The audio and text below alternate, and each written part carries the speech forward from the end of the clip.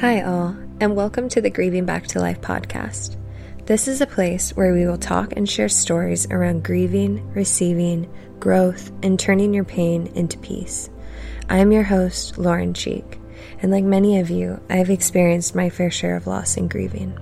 It's been hard to process and transition, but what I've learned through this is that a lot of us have this unprocessed pain inside, but don't feel like we can talk about it, or maybe don't know how to process it. My goal here is to help hold space for people and normalize these conversations around grief.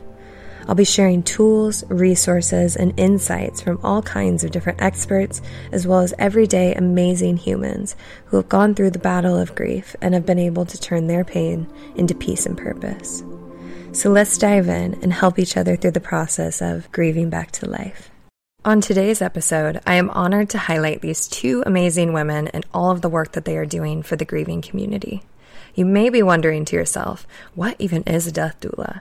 And trust me, you're not alone. I honestly felt the same way at first. And for the general population, most of us are not familiar with doulas and the work that they do. Death doulas are trained practitioners that help people and their loved ones through the end-of-life and post-life process. Today, Jill Schock and Ingrid Olquist, who have been in the end-of-life healthcare industry for over a decade, come on to shed some light on this topic and really explain what a death doula is. Today, we will be talking about the background of death doulas, how they can help, as well as sharing some practices and tools to help someone you love or yourself go through the grieving process and hopefully turn some of that pain into a little more peace. Jill and Ingrid are the founders and creators of Death Doula LA, a physical studio and online community started in 2016 to help bring awareness, work with clients one-on-one, as well as their teaching and training programs that certify people who want to become a death doula. I'm excited for you guys to hear this episode because it's packed with a lot of great information and actionable steps and tools that you can start applying right now. So let's dive in and get into it. Okay, we are back. I am so excited because I have two incredible women with me today that are going to really touch on death doulas, what that means, what that looks like, how they help. And so Ingrid and Jill, thank you so much for coming on and welcome to the show. Hey, Lauren, thanks so much for having us. We're so excited to be here. Jill and I love to riff off what we do, and anytime we get to sit down and talk, it's a pleasure for us. It really is. Thank you so much. Oh, of course. Well, it's an honor because I feel like I've recently just learned what a death doula is, how you guys help, and some of the tools that you guys are really able to facilitate and hold space for. And so I want to be able to kind of just start with the basics of what is a death doula for those of us who don't know. Okay, I'll start with this one, and maybe Ingrid could take it a little further because there's like a basic. So there is actually a historical definition, and then there would be a modern context of a definition, and then we've kind of been expanding that into like our concept of doula and stuff writing. So historically, a doula is known as like a woman in service, and this word is Greek, and it goes back pretty far in antiquity. And this would be someone who's like sort of like an ancient midwife who helps people through their birthing process and post, but also just kind of being there to shepherd people through different kinds of transitions. I'm pretty sure doulas were also used in death in antiquity as well, but it's just not as talked about. Modern day doulas are trained professionals who work with people who have a limited time left in life. Typically, they fall under the branch of 6 months or less, which is the requirement for hospice care. But sometimes we work with people a little bit longer. We can do things like paperwork. We can help you plan your end-of-life goals, celebrations. And we can sit with you through the dying labor and be with you in that process. And future-wise, we've been talking a lot, and we'll probably get into this a little bit in our community, what a modern doula can do. And really, being a doula and doing the bedside work that we do is one part of our equation. And each doula has something else that they bring with them to their client. So we're kind of using this phrase of doula and, maybe Reiki master, a grief guide, body worker, healer. And so we're finding that doulas today have this extra set of skills that come with just, their presence and also their willingness to be with death. So yeah, anything you want to add to that, Ingrid, about what a doula is? Yeah. Oh gosh. So doulas are multifaceted. I would have to say, thank God Jill answered the historical context of that, because that is her wheelhouse. And this, I did know getting into doula work, that doula does come from the Greek root word of, a woman's servant. And I was in the birth postpartum sphere. So I was like, yeah, very attached to that. And then I didn't really recognize, that labor and death was a thing until I experienced it from my own personal journey, but then also working with clients. And the doula work is such a holistic practice, and it's whole body. It's not it's not just at the death. It's like your whole body, your psyche, your soul, everything is going through the dying process. And what doulas really do is create space. We're like space creators. We're here for all life transitions, whether that is a grieving cycle and how you transition through that throughout your lifespan, or how you're dying, actively dying, what those transitions bring in that space. Your family's transitions, from having someone physically there to not being physically there. We support in that as well. And I would say that we are pioneering a new definition of it, the doula. And we're seeing a lot of people that are coming to this space because they have their unique lived experiences, their stories, and we really, really want people to lean into that unique story. You just can't plan for anything. That's kind of what we expect as death doulas and doulas in general. Just throw your plans out the window. We just have to adapt. It's so true. It's actually so perfect for this conversation, because I feel like we just have to maybe bring this into the podcast. You guys, the whole screen just blanked out. We just lost service. I was telling the girls, I have been having this kind of cosmic joke of tech issues lately. And so we are back, but she was just saying that you just can't really plan for anything. And I appreciate that you guys probably get that more than most. So excited to keep going. Can you dive back into how premise of death doulas, I feel like now have transitioned into this modern, doula plus movement, I think is really cool. Yeah, so we're just witnessing this a lot now, because Jill and I have a digital death doula community. We also offer a death doula course, and the people who are applying, like I was saying earlier, are people who are coming here from their own story, their own lived experience. It's not they're not coming because they read about death and dying, or that they, that they have an obsession with death or anything like that. It's because they've experienced this firsthand, and they're coming to us as grievers, lifelong grievers. As I was saying, when we were talking before this started, Lauren, my story comes from a life-altering loss, and that can look different for everyone. What a life-altering loss looks like, where it's the disruptor in your life. It's what changes your course completely. You're starting this podcast coming from a life-disrupting loss. It's horrific, but it really makes you you're like a phoenix rising from the ashes. You're on fire. You're trying to make meaning right now. How do I make meaning? And this is who's coming to our doorstep, are these people who are on literally on fucking fire, saying, I need to change something right now. And that's who we're inviting in. We have to respect that this is not just someone who's trying to be a doula. They are a doula, and they are changing. They're disrupting. They're changing. We work a lot with the funerary industry, the medical industry. These are hurt spaces. They are coming from hurt places, a hurt history. Jill will go into that too, but everyone's been hurt by them. And the dying, the families, they've all been unintentionally. I'm not here to say, doctors try their hardest, nurses, oh my God, they do more than they're paid to do, and a lot of them want to become death doulas because they're like, we need to support our people better. So we are just saying like, okay, this has existed for so long, the term doula, but how are we adapting and adjusting to this new society that we live in, this modern time? How are we making sure people are bringing their stories forward, bringing their lived experience forward, so many other people can see themselves in this person, you know? And we want to make sure we're uplifting that continuously. And I would say that's how doula is changing, because it's not just the singular role or duty. It is so multifaceted. It is so layered.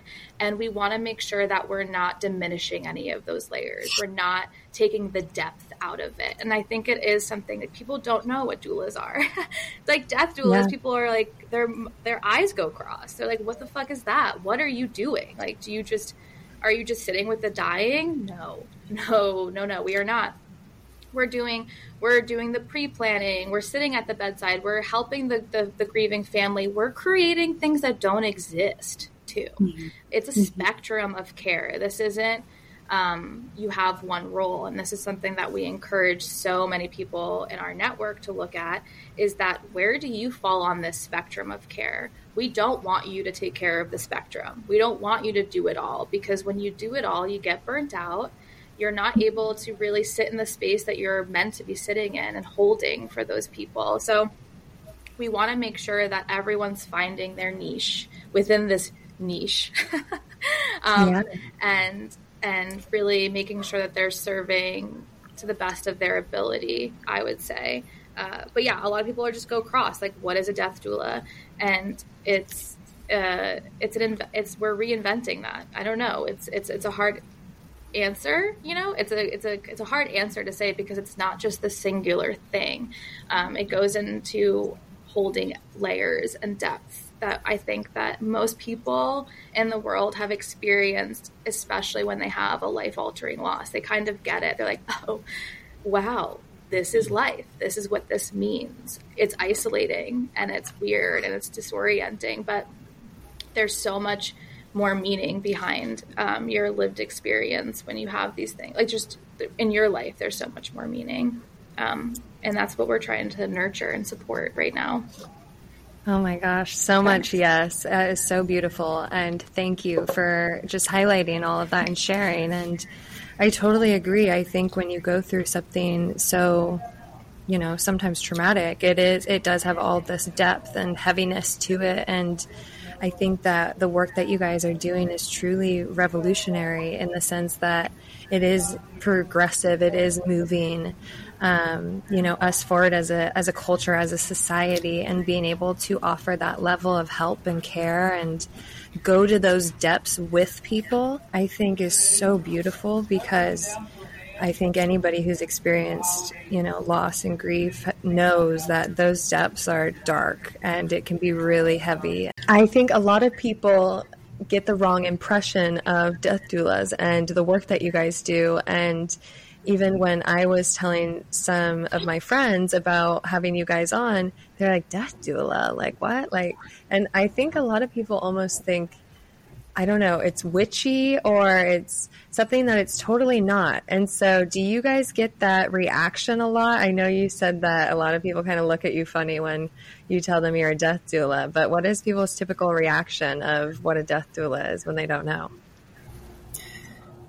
I think they want more of a definition. I think people do lean into, like, are you like a death groupie, or are you trying to be like a witch, or are you, like dark magic type stuff is kind of where people will land. And, that just goes along with the connotation of death. And it's actually natural for humans as human beings, conscious human beings, to be opposed to already thinking about death. And so they already want to cover it up with something like a mythos or a character like a witch or a goth or something like that, instead of like seeing the actual human being that's actually a practitioner of kindness, space holding, light. And, we actually really work with the light side of things and try to bring a lot of living and joy into the space. And we are not doom and gloom people. We are not depressed because of our job. A lot of people ask that, isn't your job depressing? And it's like, actually, no, we have the chance to liberate. Yeah. We liberate people out of the box that is the depressing version of death, right. you know? And so, yeah, none of those things really apply to us unless there are doulas who lean into some of that because that's a part of their doula but as like a whole, you know, we're actually really light, uplifting people, and we really want to go for joy and comfort. Yeah, you guys are trying to help and serve. And it's like, we don't call other practitioners, you know, witches and like whatever. Like we would never call like a doctor a witch, you know? And so it's like, I think when you're helping, it's truly, I think when you explain it, they're like, oh, okay, that's amazing. But I think the name sometimes puts people off. And so it's really interesting. It's kind of another example of us kind of shying away from death altogether as a society and as a whole. And one of the catalysts of starting this was that kind of reason that we really shy away from talking about death. And so since you guys are around it and talking about it all the time, how would you say, or what would you say is a way that people could maybe start having those conversations a little bit easier or normalizing that around their friends and family? That's a good question. It is a great question, but I just want to touch on why people are afraid to have this conversation because it goes very deep into our human makeup. And this is existential philosophy 101, but because we are conscious human beings, we are able to reflect on the fact that our life is finite. Like we all have dogs. Our dogs run around all day with goofy little smiles on their faces, wagging their tails. They have no concept that one day they will die. They're not like moping around thinking about this. Human beings are able to do that. And so in order to cope for that, we come up with different things that we bond with, like personal identity, religion, deeply involved in the culture and things like that. So it's human nature to be afraid or deny death, which is Ernest Becker's work, you know, all the way back from the 1960s.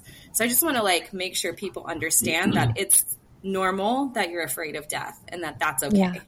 Yeah. And also to kind of answer your question, Lauren, the best thing you can do is just to talk about it. Like provide space for it. I know that it feels kind of taboo and scary because a lot of people that don't talk about death, it's because it's their own death anxiety. It's this fear of their mortality. If I talk about it, it's going to happen to me. Like, here's a little secret. It's going to happen to you no matter what you do. Right. It's inevitable. It's inevitable whether you talk about it or not. We find that with people who don't talk about it, get more anxious or more isolated. And then that's when your mind can really go into a space where you're spiraling and dissociating, disconnecting from life, you know? So there is this avoidance that happens, that the avoidance is not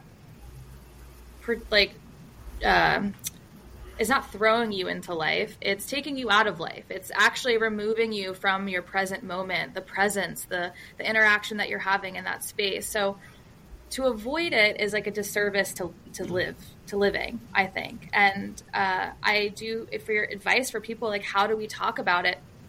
Just talk about it. Open up the space to say, hey, you know, grandma died last year and it's the holidays. Like, what can we do to like honor her today, you know? And it's not necessarily that we have to obsess over how she died or when she died. It's the fact where it's like, how can we remember her and honor a legacy? And in that way of honoring legacy, you're honoring death. That the death had happened, but now we're trying to reinvent this relationship. A big thing in my grief work is, you know, how do I have a relationship with my person? How do we do this now? And it's finding those ways that we can connect with our people that aren't obviously on this physical plane, but are in a more emotional, spiritual space.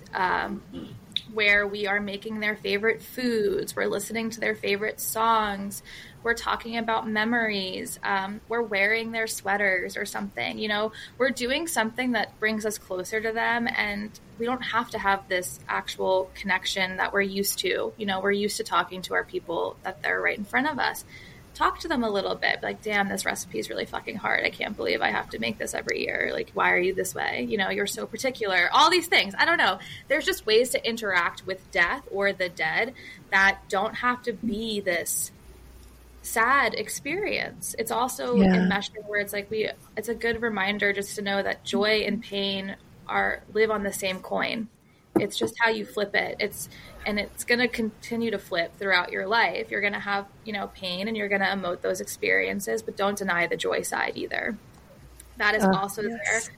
And yeah, I just recommend just talking about it. And also, I'm sure, Lauren, as you've experienced, you know, you're in your first full year of just, you know, grieving your partner's loss, and that's extraordinarily difficult and isolating.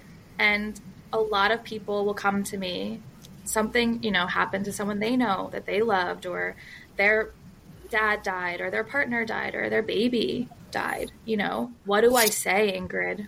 What do I say? And I say, just show up, just be there. It's the space you provide. So when those people want to say something, you're there to listen. It's not about healing or taking them away from that pain. That disenfranchises their experience. Don't minimize this because it's uncomfortable for you. Maximize space because you love them. Like, that's so beautiful. Yes. Yeah. I 100% agree. And I think that is truly the best gift you can give somebody, is to hold space. And like you said, to show up and be there in whatever capacity they need. And I think that sometimes especially when you're first experiencing it, you don't know what you need. And so just having somebody there that's just there, you know, and I think being able to listen, and especially the biggest thing that I've found is not put your own opinions or views, or especially like when it comes to like religious stuff. I've seen that happen a lot, and heard that same thing with a lot of other friends I've experienced it, of, you know, family and friends trying to put their views or opinions onto them. And I think that can be so hard and triggering sometimes. And like, I think also the mindless questions, I'll say, like, I was shocked, that when I first went through losing Dee, that everyone's first questions were, how are you? And are you okay? And I'm like, I'm fucking terrible, and I'm not okay, actually. Thanks for reminding me all over again. And I know that it wasn't, you know, this malicious thing. I know it was met with love, and, you know, it's all good. But it just reminded me that sometimes we really just use words thoughtlessly and carelessly, and we don't really think about how it can impact or trigger someone. And I think when you're in such a vulnerable place, everything triggers you. And so being able to hold space for someone, like you said, is truly a gift. Absolutely. Words are so limiting. We do not have enough words to use to provide support to anyone that's going through a loss of a person. Yeah. I have found that through, I want the words. If anyone has the right words, please let me know. I will gladly take them. But from what I understand, there are no words. There are literally no words you can say. And that is so disorienting for people who want to help. It's just like, this is all I know how to do is speak. Language is such a tool that we use to communicate. And when we're entering this space, this veil of just grief and death, and you're like, wow, actually words are not the leader in this conversation or in this interaction. It's how you physically show up for people. It's what you do for people. It's just those reminders, or, it's what you do 2 weeks after the funeral that matters the most, or 3 months down the road when you're just so alone, and you're like, you wake up every day, you walk outside, and you're like, no one fucking knows what I just went through. How are you all grocery shopping with a smile on your face? Don't you know who died? like that is like what we're feeling and carrying. We just want everyone to feel what we're feeling. So acknowledging that in your community, acknowledging that how you interact with the strangers in your life, where you just kind of hold everyone in love and reverence and just appreciation. I think that is just a big thing that we can do and practice. So when it does come onto our doorstep, you know, our best friend loses the love of their life, you aren't foreign to this interaction, this wordless interaction with people, and you know how to hold space for people. I think it's really important that we keep that in mind and lead with that in our own societies and communities, for sure. But yeah, words are just useless. So it feels weird, guys. Just trust me on this, though. Say less. Say less. Just show up. Less. And say less. I love it. Say less. Show up more. Hold more space. Hug more. You know, instead of asking a grieving person, "How are you?" just open your arms and see if they come in for a hug. A heart hug. I was taught the other day, Jessie May, if you're listening, I love you. She taught me about a heart hug where you go on the left side. So that way, literally your hearts touch when you hug.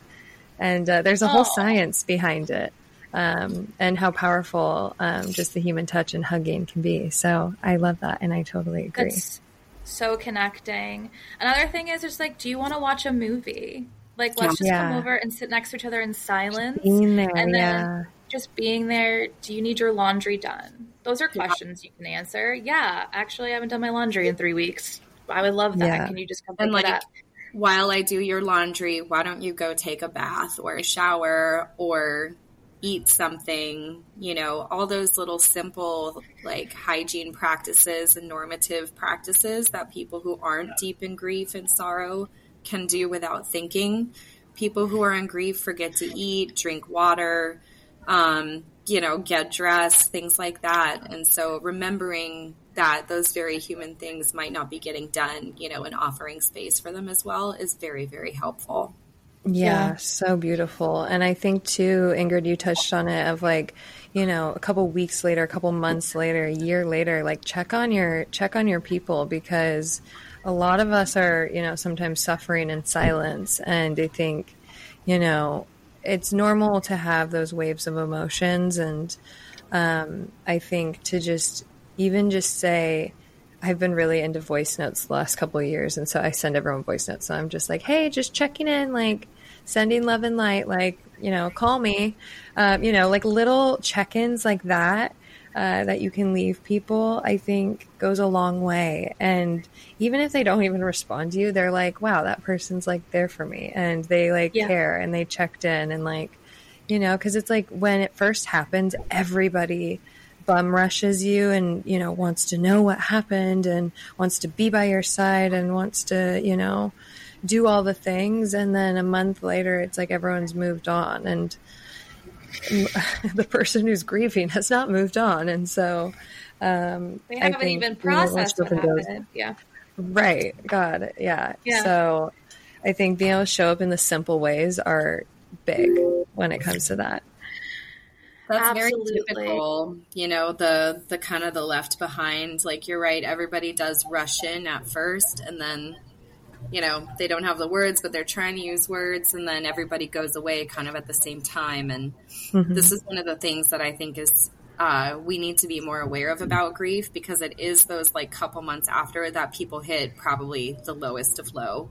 Yeah. And when they actually do need someone to reach out and be like, hey, I know you might not even feel like being alive right now, but can I bring you some enchiladas tonight? And can I help you do your laundry? Can I walk your dog? You know, just those little things. And then that grieving person can be like reminded that somebody does care. Because I think a lot of times grievers, the isolation can really get to them. And that can just, like you said, can lead you to a very dark place. And it's good to, you know, have your friends keep showing up, you know, later in your process as well. Yeah, absolutely. Were you going to say something, Ingrid? Yeah, I just wanted to kind of add to that, because just so everyone understands, you know, when we go through a loss, we have these rituals put into place to help our loss be seen, to have our grief be validated. It's big expressions from community, like, you know, we have wakes or funerals or memorial services, things like that, where you have this moment of togetherness and understanding and shared experience, right? So the importance of checking in with someone down this line of months to a year to even 2 years, 3 years is so critical, because it is isolating, Jill. It, like what you said, it's an isolating emotional experience, but it will always be isolating because no one will understand how you feel, and that's okay. Like, no one is here to say, I get it. They just need to say, I'm here for you. We don't need the I get it. You know, we just need the I'm here for you. So that showing up in those physical ways, kind of telling them like, hey, I know that you're going to need this, you know, because it's better for someone else to think for you in that way, you know, when it's just getting done those basic needs. But just understanding that like what you're saying, the bum rush of it's overwhelming. It's an overwhelming experience. It also stops you in your tracks because it's surreal. It's a surreal moment that's happening right now. You feel like you're in a dream, which I'm sure a lot of people will tell you or will say to you like this, I don't even feel like this is real life right now. So think of it that way, where even when the immediate rituals are happening, the processing hasn't even begun yet. It's when the settling happens is when it starts integrating into our minds and our bodies, and it shows up physically, it shows up emotionally, and it just continues to integrate slowly and slowly throughout your entire life, really. It just shape shifts in different ways. But that first year, you're not going to really truly I shouldn't say that word. You're not going to really truly understand what happened until probably 6 months later. You know, you're going to be like, it's going to really start resonating with you. Like, okay, I've been living this life. I'm walking this road, you know, but I've been kind of in a dream state. And then you start waking up slowly, I would say. So it's just so critical that we all honor this. And if you haven't experienced it, you know, just trust us on this, you know, just trust us that this is how people are kind of integrating loss, and it's not this immediate, we accept it, or we haven't processed it yet. It's not real life yet, you know? So just to keep that in mind. True. Yeah, you're like functioning or barely functioning, I would say, when you first experience it. And then from there, you kind of just, like you said, it's this aftershock of it hits you maybe months later. And then it's this kind of ongoing process that never ends of learning how to, I always say, like, unpack like the heaviness of the boxes and to like shine light onto the heaviness and the darkness, and to be able to transmute kind of the sadness and the pain into the beauty of like the time that you did have with that person. And that time is so limited. And if we look at it, that it truly is this precious, beautiful gift that we're given, then it goes into gratitude and appreciation of like, wow, I'm so grateful I even met this person, that they were even in my life, that I got to, you know them. And I think that helps you. Well, gratitude, I think, just always will help you shift your perspective and your paradigm quickly into a higher vibration. But I think especially when you're going through something so hard and heavy, you need to be able to have little quick tools like that you can kind of pull out of your toolkit. And so I would love to kind of touch on that for the people that, you know, maybe made it through the initial shock of the loss and now are into the kind of that aftershock of really starting to process it. What would you guys say are some like tools or maybe methods that could help somebody who's maybe going through that point right now? Yeah, well, I think what you were saying, kind of practicing gratitude, is a really beautiful thing. Sometimes it's hard to see what you're grateful for in a loss. Life feels unfair, and that's okay. But I will say that like I said, you can kind of spiral and get lost in negative thoughts or cycles or sadness. And grounding is such a great exercise to kind of tether you to the physical world and the earth. And maybe even if you have to zoom out because it's hard to feel grateful for what's in your immediate vicinity, but maybe you can be grateful for the fact that you were born, that you live on earth. Like, so like zoom out, you know, sometimes that helps me. Just it's hard to get unstuck when you're really zoomed in. So if you can zoom out far, just say that you're grateful for, you know, whatever, like whatever you feel grateful in that moment, but grounding into it, like truly putting your feet on the ground and maybe even barefoot. I love nature for grounding purposes. I call it nature bathing. A lot of things that I do with my own clients is we go on nature walks, and it's really to get our body present before we talk. And typically that helps people emote and communicate. So we'll be hiking and we'll be immersed in nature, and you feel you're immersed in natural rhythms and cycles. And that is what grief is. It's a natural rhythm and cycle of life. You don't experience grief without love. You don't experience loss without human connection. It's impossible. You can't lose something you never had, you know? So it's really important to understand that. And when you're immersed in these rhythms and cycles of nature, you start feeling connected. There's like this oneness. You're not separate from this experience on earth. You're not separate from it. You're immersed in it. You're part of it. Your person was a part of that. And however when you connect with that, I find that you connect deeper to your person, and that there really isn't so much distance from each other. It's, you know, your person is now a different form of energy. I truly, you know, it's just, we're all energy. We're all made of atoms. We're all made of things. Now it's like just displaced energy. It's in a different form. It's elsewhere, but we're still connected in this,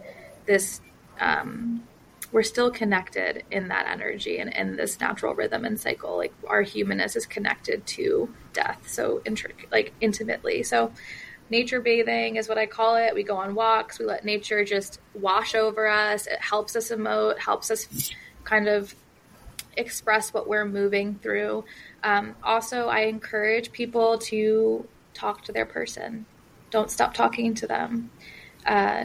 It's okay that they don't answer you in the same way, and that may help you cry if you're feeling like you can't cry, you know, or you can laugh, or you can, it's just, they're there to listen. As long as they're alive in your mind and your heart, they're eternal, you know, they don't cease to exist because they're not physically here. You carry them with you everywhere, and there's still opportunity for you to connect with them, and you should truthfully connect with them.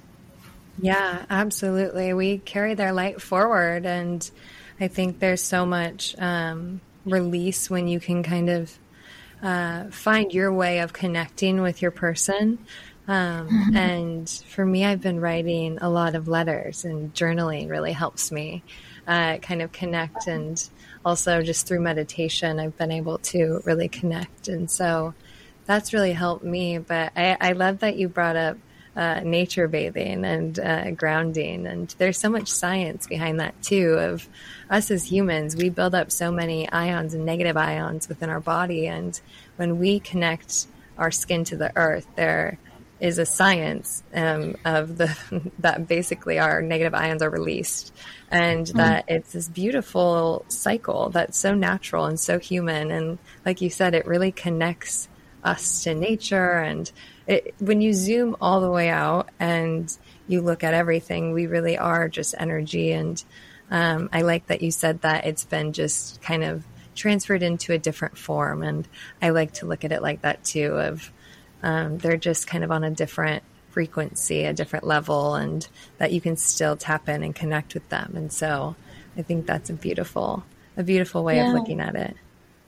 Yeah, I agree. Also, it's a practice. I want to just reiterate that to everyone too.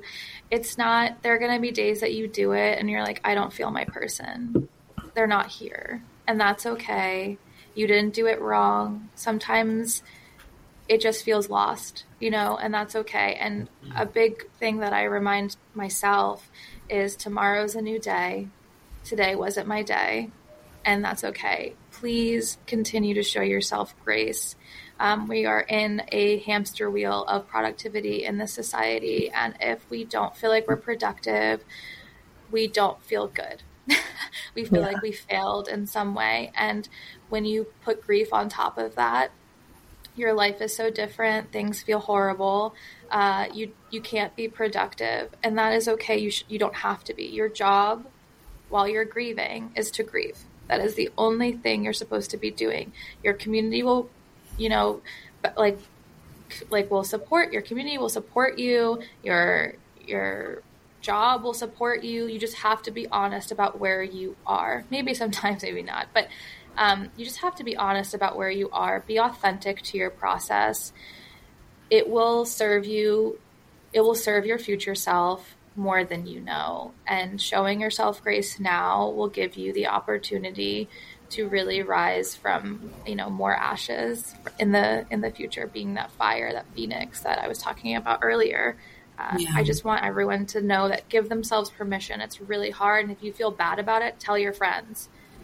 They will give you permission. If you need someone to give you permission to rest, to take care of yourself, to be easy on yourself, please do it. Okay. You're not expected to be, high performing. You shouldn't expect yourself, whatever that looks like, Yeah.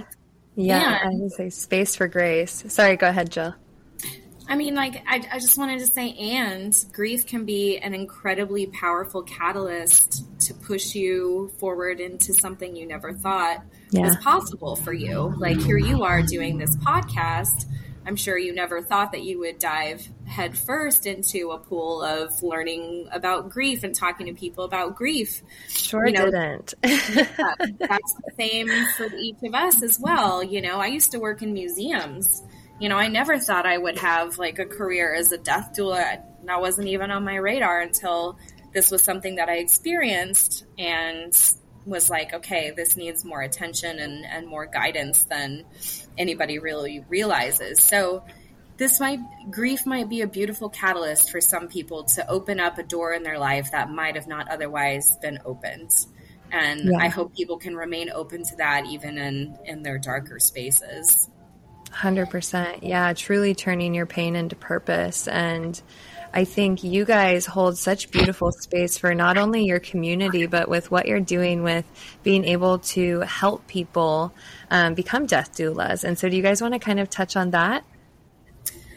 Sure. Yeah. I mean, we've created something very unique. There's been some death doula trainings that have come up in the past, and really during the pandemic, I was looking at the quality of those trainings and where they were coming from, and just saw that there was a lot to be still discussed, and there was a lot lacking, honestly. So I went back and wrote down and put everything that I knew into a course structure. So I literally just mind dumped everything that I had into this course, and now we have it living on a mighty network, and we walk people through a 16-week course, and we cover everything from history, philosophy, to paperwork, to alternative burial options, to family dynamics, and then Ingrid takes it even more forward into the grieving aspect and what happens kind of after death and dying.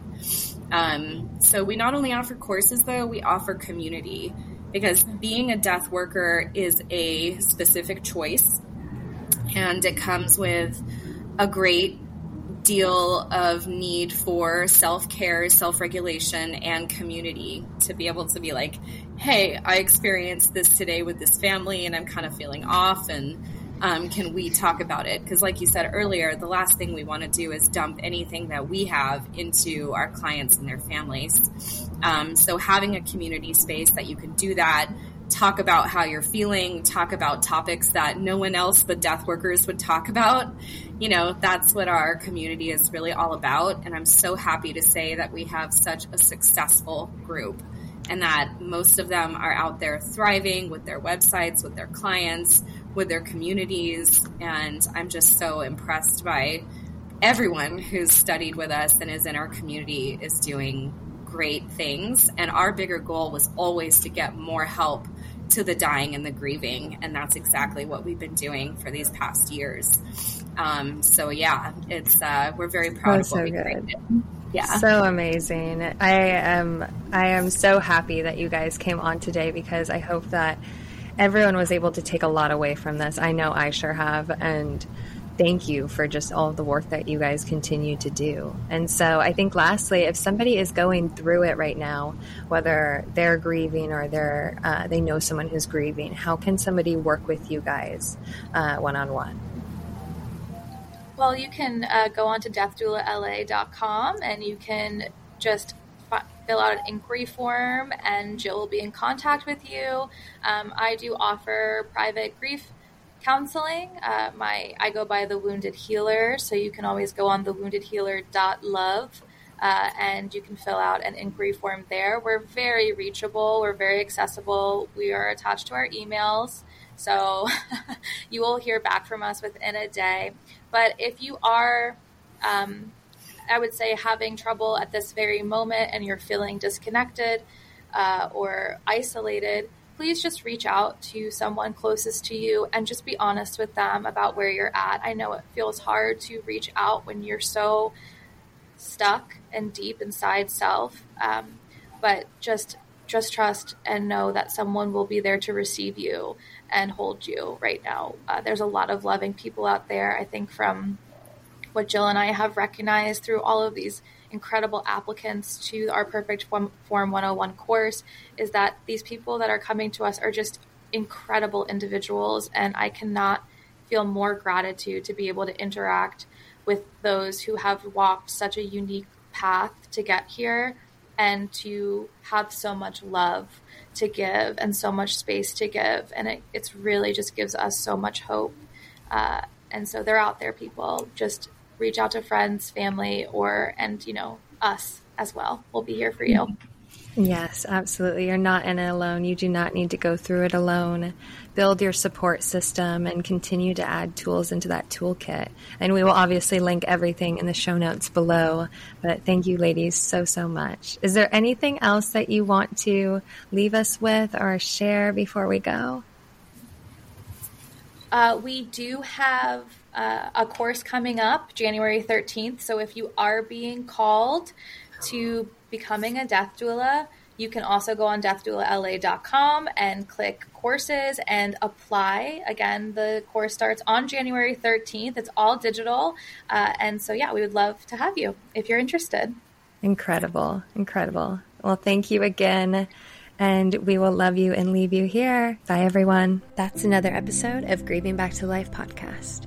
Be sure to like, subscribe, and follow for more, and tune in every Sunday for new episodes. Follow us on Instagram, Grieving Back to Life, or check out our website, grievingback2lifepodcast.com, for resources and more tips and tools for helping you grieve with grace and turn your pain into peace and purpose. See you then.